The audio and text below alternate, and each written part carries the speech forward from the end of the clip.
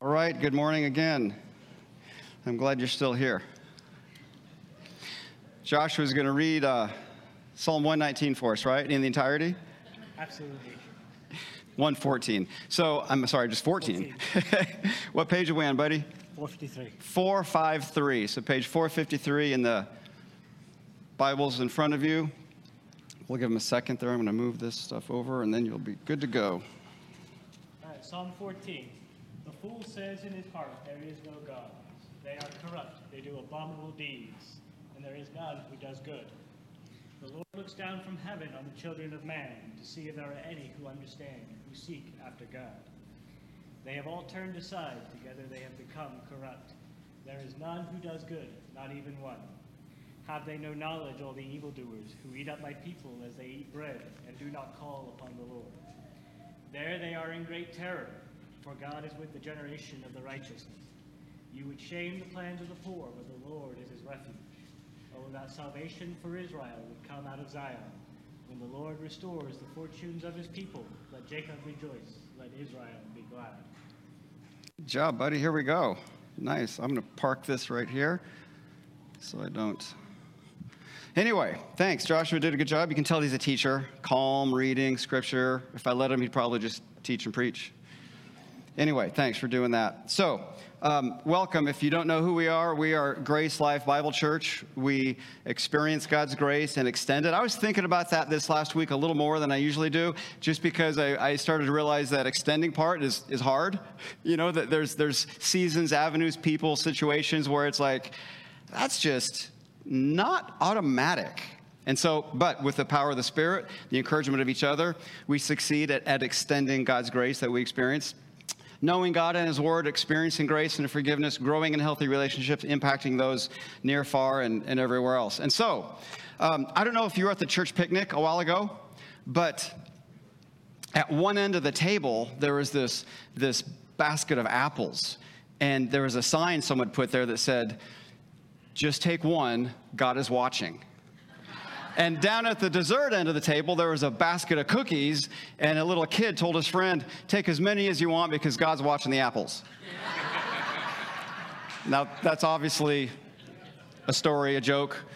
Anyway, but the point is, look at that. The behavior is like, well, if God is watching the apples, then I can do whatever I want with the cookies. And so many people live that way. It's like, well, God isn't watching. Or God is watching over there, but he's not watching here. So I'm free to do whatever I want to do. That's our metaphor for today, where we're going. But the question is God here and is God near? And if he is, does that matter with how we live? And these are the key questions. You're like, wait a minute, those come at the end. Yeah, I put them at the beginning this time. What do you think about when you think about God? That is the most important thing about you and about me. What do you think about when you think about God? Because that drives everything else. And then what does our culture think about when it thinks about God? And how has that impacted how I think about God? That's pretty enveloped, deep, heady stuff, right? Is there a difference between what you think when you think about God and what our culture thinks? Hopefully, yes. Can you identify that? And that's kind of where we're going today, okay? So here's the title, Are You an Atheist? You'd be like, no, I'm from America. I'm not an atheist. We used to live in Texas, and everyone down there is like, they just think they're a Christian because they're in the South, right? Yeah, that's right. And so it's like this whole other thing. It's like, well, there's a different way to understand that. So Psalm 14 is asking, is God here? Is God near? So our question, because we would look at that, are you an atheist? And we'd quickly say, no, I'm not. The real question is, are you a functional atheist? And Psalm 14 is all about being a functional atheist. And so I'll get in here and unpack this, okay? So some people don't think God is here or that God is near for a variety of reasons. It could be suffering. If God was here, if God was near, I wouldn't have suffered, my mom wouldn't have suffered, whatever it may be. Maybe it's sin. If God was here, if God was near, then that person wouldn't have been able to do that sin. Or maybe, well, I've sinned and God doesn't do anything. So we have arguments, reasons why we might go down the path of thinking maybe God isn't here. Maybe he doesn't learn, he doesn't understand, he doesn't see, all that kind of stuff. So let's go to Psalm 14 and zip through that because this raises the questions. Just to give you a heads up, today is a little different. I'm going to preach an abbreviated sermon, and then we're going to invite an expert on atheism up, and we're going to do a Q&A. So when that happens, don't be like, ready? Okay, good. So the fool says in his heart, there is no God. They are corrupt, they do abominable deeds. There is no one who does good. The Lord looks down from heaven on the children of man to see if any understand, any who seek God. They've all turned aside. Together they've become corrupt. There's none who do good, not even one. And obviously that comes up in Romans. But so what do you call someone who doesn't believe in God? Yeah, atheist. Now you know how that works, right? The A is a negation, like amoral. You know, that person is amoral. They are without morals. So theist means God, and so an atheist is like, don't believe in God. Now, don't confuse that with agnostic. The agnostic just simply says, you know, God may or may not be, but you just can't know him. So did you hear about the agnostic who also had dyslexia? He didn't think there was a dog. Okay, explain that to the quiet people and we'll be okay. Anyway, so this is about atheism, but is this, when it says the fool has said in his heart there's no God, is that the kind of atheism you and I run into today, where these people are really hardline, God doesn't exist? No, because in this culture, the ancient Near East, the gods, the plurality of the gods, they were responsible for everything. They had a god of beer. They had a god of childbirth. They even had a god of thresholds, your door, so that when you would come in and go out, the gods would protect you. And remember, I said this a long time ago, if you had a stroke of good luck or something good happened to you, the cultural response would be, well, you've acquired the favor of a god. You don't know which one, but something is going well. So my point is, in this culture, they attribute everything to the gods. Nobody is thinking there is a complete void of all deity. There is no God. That's not what they're saying. They're talking about a functional atheist that says God is not here. He is not near. He doesn't hear. He doesn't listen. He doesn't pay attention. So you can just do whatever you want. That's the fool that this person, David, has in mind, okay? So here's another example of a psalm that captures that idea. Oh, Lord, how long shall the wicked exult? They pour out their arrogant words. All the evildoers boast. And they say, the Lord does not see. The God of Jacob does not perceive. So that's what he's talking about, all right? So this psalm is a warning about functional atheism, because you could read the psalm and go, oh, well, that doesn't apply to me because I think there's a God somewhere. But it can apply to us if we choose to live as though God does not see us, he's not near to us, and we think we have a ticket to do whatever we want. So that is what this is about. So I found this quote about functional atheists, and I'm going to walk you through it here. It's pretty interesting. Functional atheists are dangerous people. An even more dangerous species of human being may be the person who affirms God, but who allows no impact of that affirmation of the actual reality of living, or else attempts to use faith affirmations for ungodly ends. The course of religious history is replete with fools who have said there is no God, and with even greater fools who have said, Lord, Lord, but have refused to do the will of God. So you get this sense that this is a problem, all right? So again, he's not making an apologetic statement about, oh, there's this group of people, the philosophers, and they've concluded that God doesn't exist. He's not saying that. He's saying God doesn't see, he doesn't care, he's disconnected. Now, here's the thing we need to understand.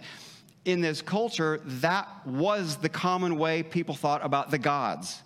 They're distant, they're angry, and they always demand something that we don't have. And if something bad happened to you, the cultural response would be, well, you have offended a God, and you better make the appropriate sacrifice.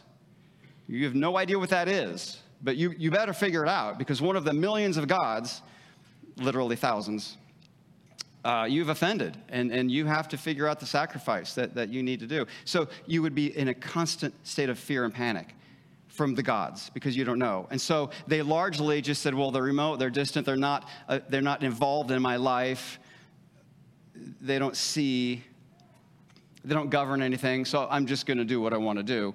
And so that is the person we're talking about, okay? So the fool is a functional atheist who thinks like his culture thinks about God.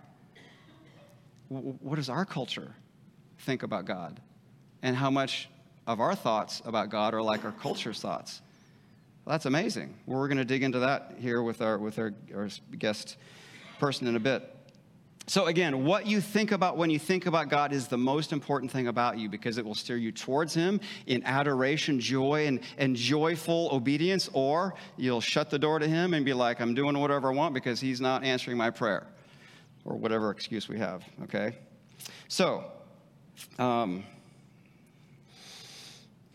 fill in the blank. Maybe not this season of your life, but there's probably a season in the past. There will be in the future for all of us.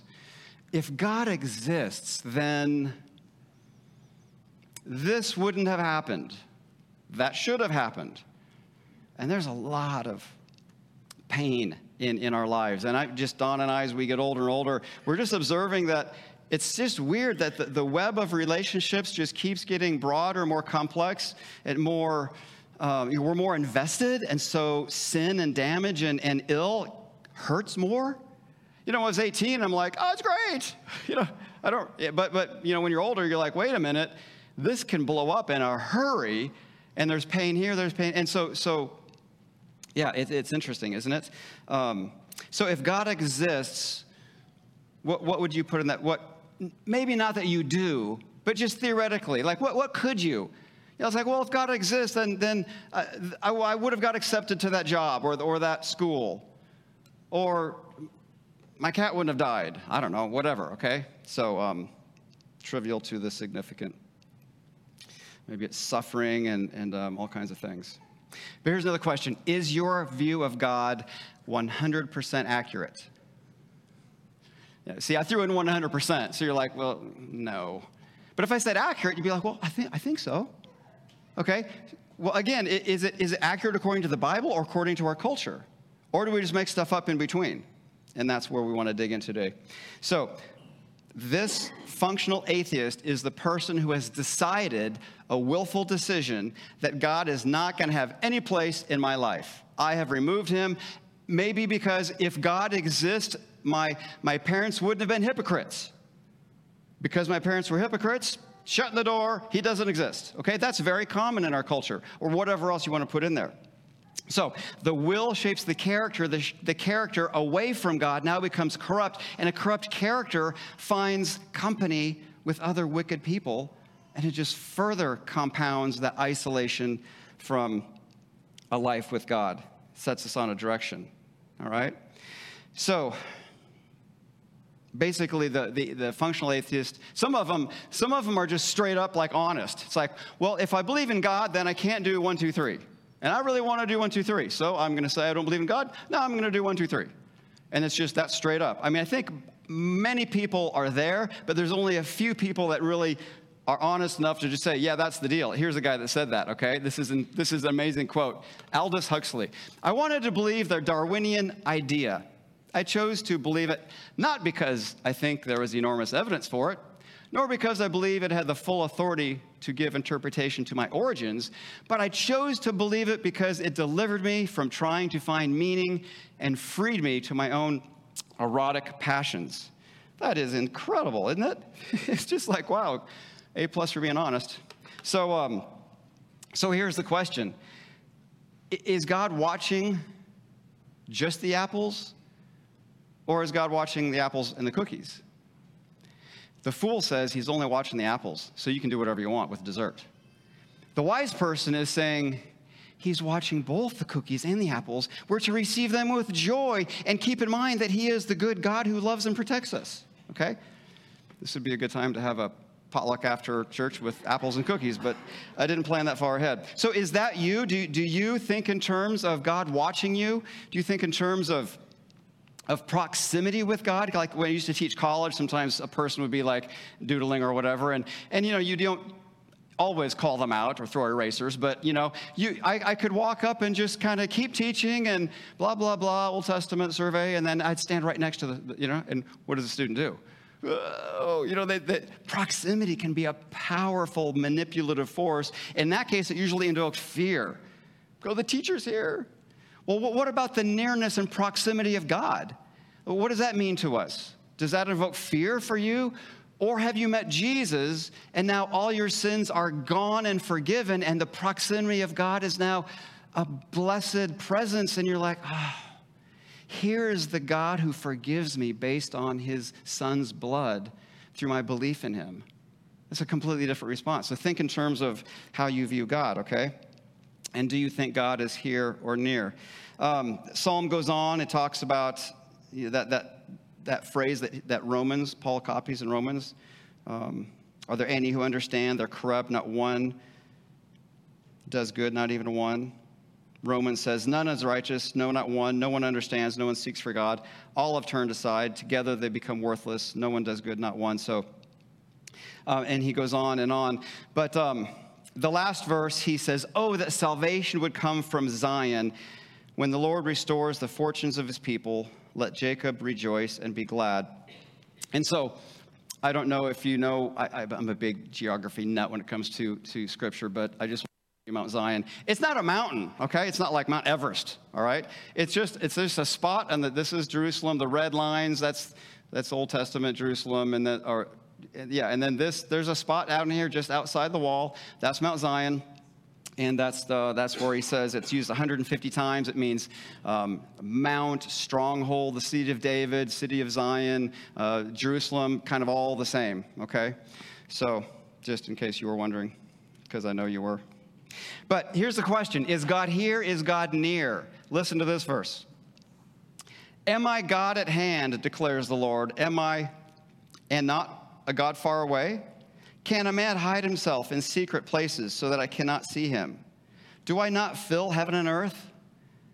It sounds like God is here. Here's another Psalm 139. This is an amazing psalm. I'm going to just skip through it, but you have searched me and know me. You know me when I sit down and when I rise up. You're acquainted with all my ways. Even before a word is on my tongue, you know it altogether. He's here. He's near. You see this? Where do I go from your spirit? Where can I flee from your presence? He's here. If I go to heaven, you're there. If I make my bed in Sheol, you're there. If I take the wings of the morning and go here or there, even there you find me. And then you formed my inward parts. You knitted me together in my mother's womb. My frame was not hidden from you. You saw my unformed substance. In your books they were written, the days that were formed for me, when yet there was not one of them. I managed to squeeze in my grandson. It'll be my new thing every sermon somehow. Anyway, seriously, and you look at a little baby and you're like, yeah, the Lord is here.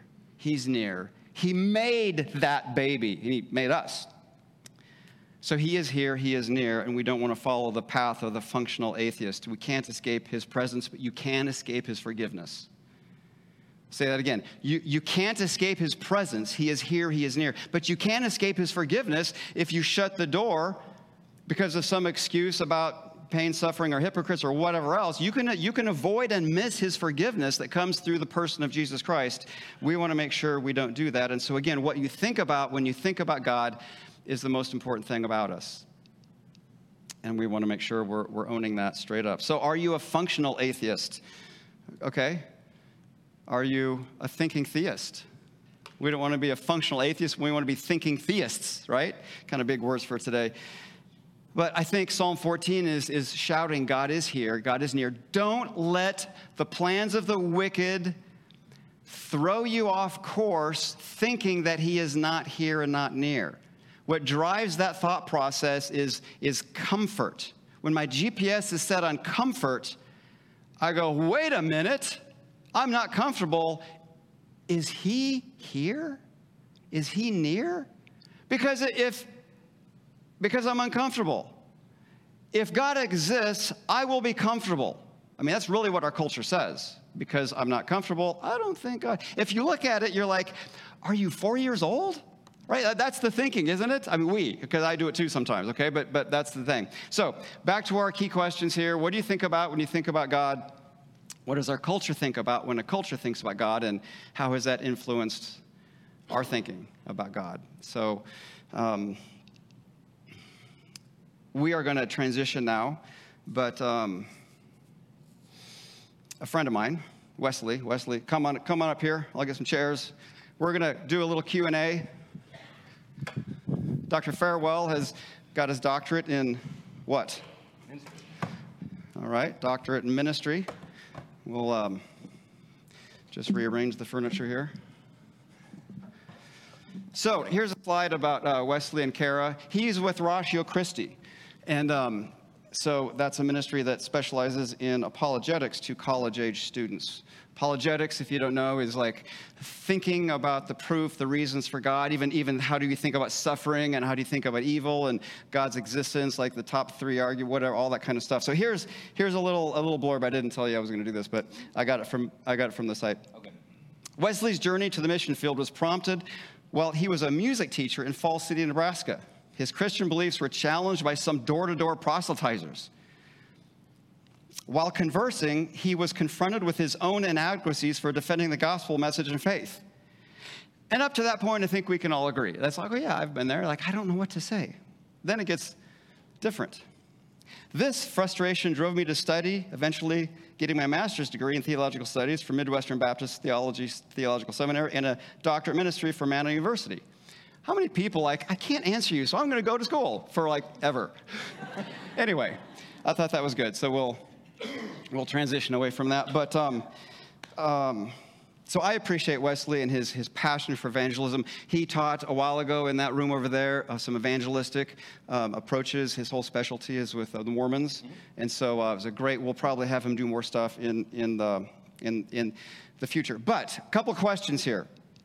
When I was looking at this passage about atheism, I thought, well, Wesley would know some stuff. And so I'm like, well, what does the average college person, young person think in our culture? Like, where are they? So I said, hey, how do young people think? Where are they? Yeah, that's a good question. And it's ridiculously broad, as you can imagine, because young people are different. So are you. But in terms of non-belief and atheism, they're all kind of driven by peace. That's kind of the face of it all. Okay, everybody, peace, let's be peaceful. But then 2 seconds later, it's this version of justice that I have. Because they want to hold on to a fight. They want to hold on to something strong and have a stake in the ground. Because if you're all about peace, you have to back off of everything. And they can't do that. So it's peace, and then it's social justice, this version of social justice that they have. And if you're not along with it, then they're very mad at you. But as far as, so that's what drives them. Okay. Would that explain some of the woke kind of stuff? Yep, that's what that is. Okay. If you've heard that, mm-hmm. Hopefully. But as far as atheism and their interactions, what they think about God is usually it's there is no God. But if you press them on it, then they back off one step to agnosticism. This, I don't think that you can know that God exists if there is even one. Good one. And so it's backed off, or there's no God, but I don't know how to defend it, so I'll just say you don't know and neither do I, because we don't have reasons. Mm-hmm. So they're all basically atheists running, because if there was a God, then he would keep them accountable for their actions. Right. Presumably. Yeah. In the timeline that they expect. Yeah. In the way that they expect. So it's interesting, isn't it, that the long suffering of God is a great thing when we're the guilty one in the chair, but when someone else says, hey, go get them. Mm-hmm. It's interesting, isn't it? Yeah. Okay. All right. So I mentioned earlier in my little sermon here about our view of God. Is it 100% accurate in our cultural stuff? So what shapes our image of God in this culture in terms of its accuracy or inaccuracy? Christians or the cultures? Well, let's do both. I mean, but Christians, it should be God's word, mm-hmm. But the culture probably creeps in. Well, the culture's view of God is how they see Christians acting, whether for good or for bad. They see us acting the way that we do out in the culture, and they say, you've probably heard this, well, that's not very Christian of you. And they associate just moral perfection with, if you believe in God, you have to be morally perfect. But that's kind of how they get their view from God is us, because we're the ones out there being the light, and sometimes we're not so shiny. As far as our view of God, we could also be wrong. So I like what you said about 100% accurate. Probably not, because that would be a very hard claim to substantiate. I am 100% correct about who I believe God to be. I'd say no, probably not. So the question is that a dangerous place to be? Because when you think about God, you may think about the Sistine Chapel and God having body parts. He doesn't. He's a spirit. So that's just a thing that we go to right away. And that's not necessarily too bad. I mean, it's not a dangerous thing, because you understand that God doesn't have a foot. But it talks about his body parts, right, and his anthropomorphic language, these types of things. But it doesn't mean that God is a physical being. He's not. So, but is that bad? Probably not. But if you start thinking, well, God is a God who just forgives everybody no matter what, forever, always, that's not how he's revealed himself. Or God will not punish justice or punish wrongdoing. That's also not how he's revealed himself. And so we need to be, if we have the Holy Spirit living in us, we need to be open to hearing how he has revealed himself, and he's revealed himself in the Bible. But how do we know that? And so these types of questions keep stacking on top of each other, which is how I got all these degrees. So that's a challenge. Did you hear in that little explanation, there's a chance that I need to change something I think about God or his word? Isn't that weird? Because we typically approach, well, I go to the internet, I've got this site, bullet points, I'm done, that's my theology. But we all probably hold some views that are maybe more shaped by our culture or our upbringing or the pain of our past because something happened. Boom, that's not true. God is not like this. He could, you know what I mean? And not to dismiss the pain, but that's, I think, how there's a lot of ways we can get there. So I want to be open to what the text says and where it takes me, all right? And I'll be the first to agree. It's kind of scary as a pastor. It's like, I'm pretty sure about what I'm preaching, right? Especially the basic stuff. Absolutely sure about the gospel. Mm-hmm. But there's other stuff that's like, yeah, here we go. There's no consensus on this and this, and 1, 2, 3, 1, 2, 3. Anyway, I just invite you to. It's not that we don't know. It's not that we can't know. But let's just avoid a judgmental dogmatism. You know what I mean? About, don't think this. That's wrong. I'm right. Anyway, I don't know if that was helpful or not. But what do you do if you realize or you think that my view of God, our view of God, might not be quite accurate? Where does that put us? Well, yeah, it does. It touches on what you just mentioned about being humble, to be in the student position, and listen to what you could be wrong about, because you probably are. There are some things that you can hold tightly. There are some things that you can hold a little more loosely. But it's being humble enough to say, yeah, I'm probably not 100% right about what I believe. You can be passionate about what you believe, but you shouldn't be ridiculously dogmatic about, okay, God revealed himself. He said that he's a door, so he must have hinges and a doorknob and a lock. He's got a lock. So these types of extrapolations, Jesus said that he's the door, right? But you need to read the Bible and how it's meant to be said. That's the key right there, right? Because I don't want to be heard like, oh, there's a whole bunch of stuff we just don't know. That's not what we're saying. We know who Jesus is. We know who God is. But the thing is, our culture, through movies, music, all kinds of stuff, is pounding at us 24/7. And we get these ideas in our head. If God was real, if he existed, then this bad thing wouldn't have happened. And as I read Scripture, if you love Jesus and Jesus loves you, bad things will happen to you. I'm like, wait a minute, I didn't hear that from the culture. So you get the spirit of that. So we're not saying that you can't know who God is, but there's a lot of subtle ways that our culture comes in and undermines solid biblical teaching. And we want to own that, look at that, and be able to think critically about that. And not just, because there are some really, really hard questions. And some people and suffering is a gigantic, heavy weight when someone levies that against you and says, well, God doesn't exist because my grandma died and I prayed and I love my grandma, and she was the best person ever, and she died in this horrific way, so I can't believe in God. And so instead of coming at that person with some arguments like I would want to, be like, okay, well, the problem of suffering is this and this and this. Well, that person needs a hug. That person needs some relationship, right? You can't just hit them over the head with some facts. I love facts, but that person is crying out, I am hurt, and I'm mad at God, really, for this thing. But does that therefore mean that God does not exist because something bad happened? That is not a correct line to draw. But it is a difficult thing to argue against. So after you've given them a hug and calmed down and sat with them for a while, and they do want to talk about this intellectually, don't. I'm warning you, don't punt to God's a mystery too fast. Because yes, we don't know 100% about him. We're finite beings and he's an infinite being, so logically that's impossible to know everything about God. But don't punt to, well, it's just nobody knows. So let's all sit in mystery of who nobody knows. Because we can know things about God. He's revealed himself in history. He's revealed himself through the prophets and confirmed the message through miracles.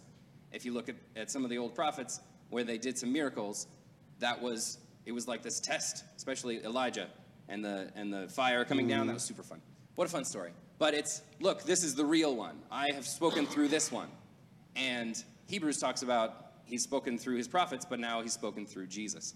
And so we can know things about God. He has revealed himself.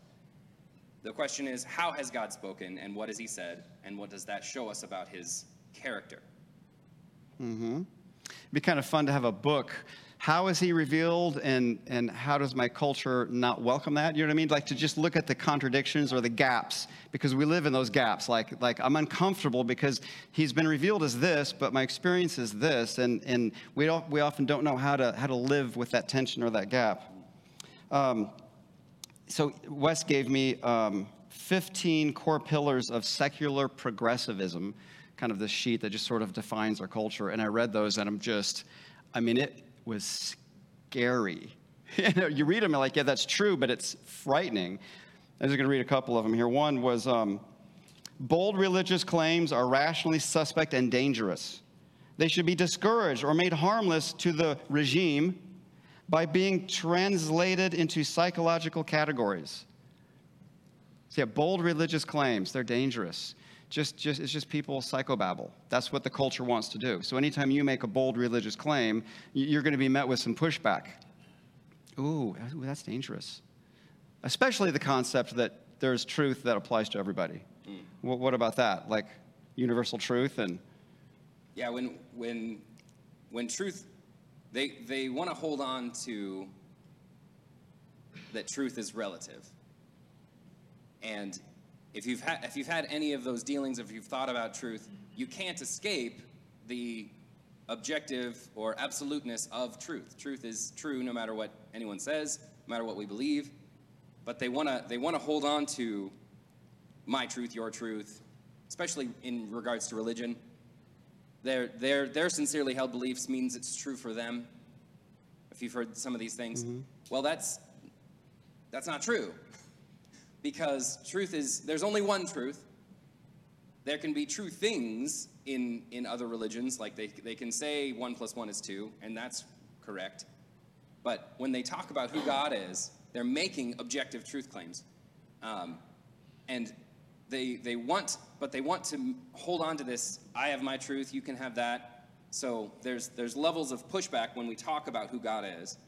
But if we keep pushing and saying, no, God is this way, he's revealed himself like this is who Jesus is, this is how I can be reconciled to him, and they kind of punt back to all truth. It's all someone else's truth.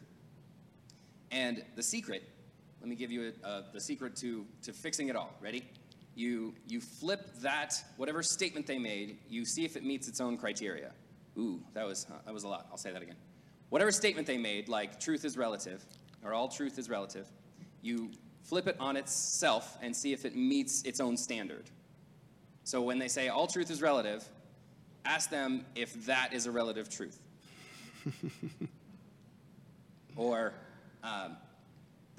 There is no truth. That's an easy one. There is no truth. Except for that truth. Except for that truth. That truth is the only truth that's all encompassing.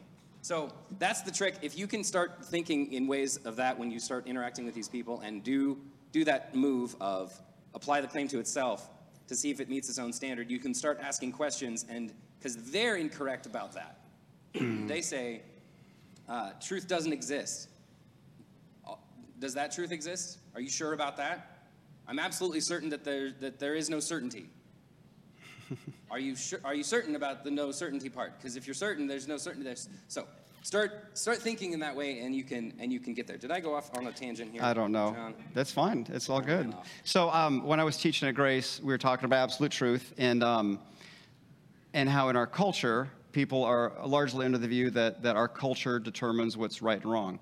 So one of my students was at Metro taking a course, some kind of sociology course, raised his hand, wanted to push back, but was wise enough to ask questions.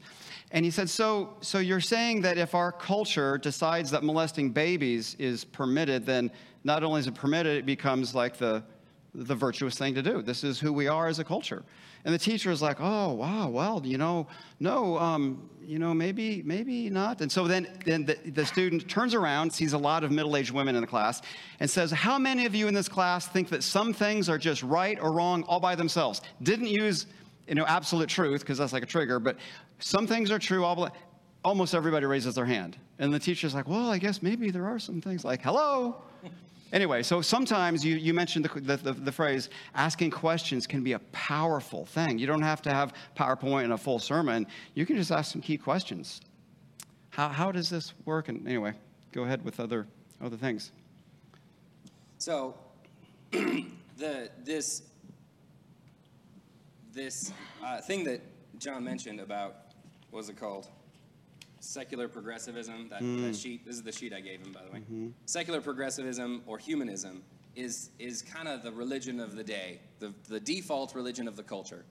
And there's a lot of big words there, but basically it's we need to push forward, we need to move forward, and if you're going the other way or you're trying to stop me, you're in the way and you're old and antiquated and you need to because we need to go forward.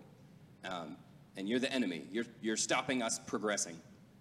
That's the religion of the day. That's the default. That's what they're doing. They may not know it, but that's what they're being fed, the culture. And so we may have grabbed some of these things as well unknowingly. So that's why we need to be aware, and that's why us as Christians are countercultural in that sense, where we stand up and just say, no, we have these morals, and we get them from our commitment to God, and we come together and encourage one another at church, at our place of gathering, and then we go out and we be the light, and we are different.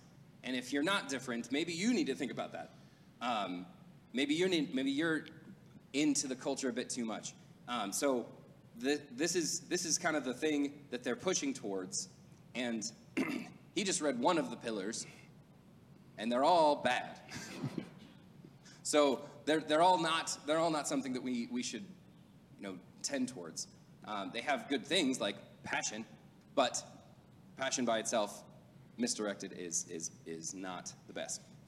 So one thing we can do, because it's easy when you start talking about evangelism, apologetics, you're like, I don't know all the answers. And we can just shut up. What you are an expert in is the power of God in your life. The grace, the peace, the past answers to prayer, that has no argument against it. So I would encourage you to think about and meditate on the goodness of God in your life, and maybe even just start there. It's just like, hey, someone's like, there's no absolute truth. Well, okay, maybe not, but man, I have experienced God in ways that are undeniable and powerful. You know what I mean? And you just go on your impactful testimony. Well, where do they go with that? I don't know. Is that a thing? Yeah. No, that's a perfect, because you are the expert at how God has intersected your life.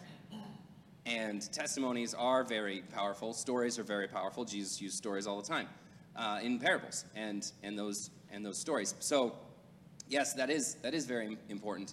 And something to notice why that's such a cool move is you're speaking the truth about who God is through how he has interacted with you. And that's not how they view God. Mm-hmm. They don't view God the way that you have said. He set me free from these things. I was walking down this way, and he came and interrupted that and showed me that there's a better way to do it this way. And so now I'm free from my sin and all these things that you say. I'm not sure your testimony, but it sounds there's similar beats in it usually. Mm-hmm. But they don't view God that way. They view God as kind of far off, that if he interacts with people, he should liberate the oppressed. He should fix a problem that I'm having and then go away. It's very this functional thing, or they view him as kind of like the gods of old, where he's a trickster and he comes and he does some things and runs off and then is at war with another god and all these things, and there's levels. So it's all very confusing, but your testimony explaining how God has interacted with you is explaining the truth about who God is. And so there are snippets of God's nature and God's character in there that you're getting across without having to use the theological words, right? So yes, use your testimony, because you're changing their view of who God is. Because then they at least know one Christian and that view of who God is from them. But don't be surprised when right after you do that, their next move is going to be, well, that's your truth. That's where it's going to go. So be ready for that, because, well, that's your story. And so, the fact that there is truth that applies to everybody is a big step for a lot of people. Anyway. So the functional atheist, somebody who, gods are out there probably somewhere, but he's not here, he's not near, he doesn't see, he doesn't care, I'm free to do whatever I want. Whether you're intentionally diving into immorality like that guy in the quote, or you're just sort of like, just going to drift along and just sort of be ambivalent and do my thing, both of those would be being influenced by the way our culture views God, and it's a powerful river. And so we want to make sure we're astute to the observations, and the key is to go to Scripture. That's where we understand who God is. That's how he's revealed himself. So we want to make sure we know Scripture, right? That's right. And closing comments, then we'll pray? Sure. Okay. I can do closing comments. So what do we do? Well, we, not to sound snotty, we're right. We have our convictions that the Bible is God's word, and we have been changed, and we have the Holy Spirit living in us, and we are lights in the world. And so you don't have to be ashamed or afraid to live confidently and live boldly and live loudly. I know it's kind of scary to do all those things, because then you have to actually speak to people.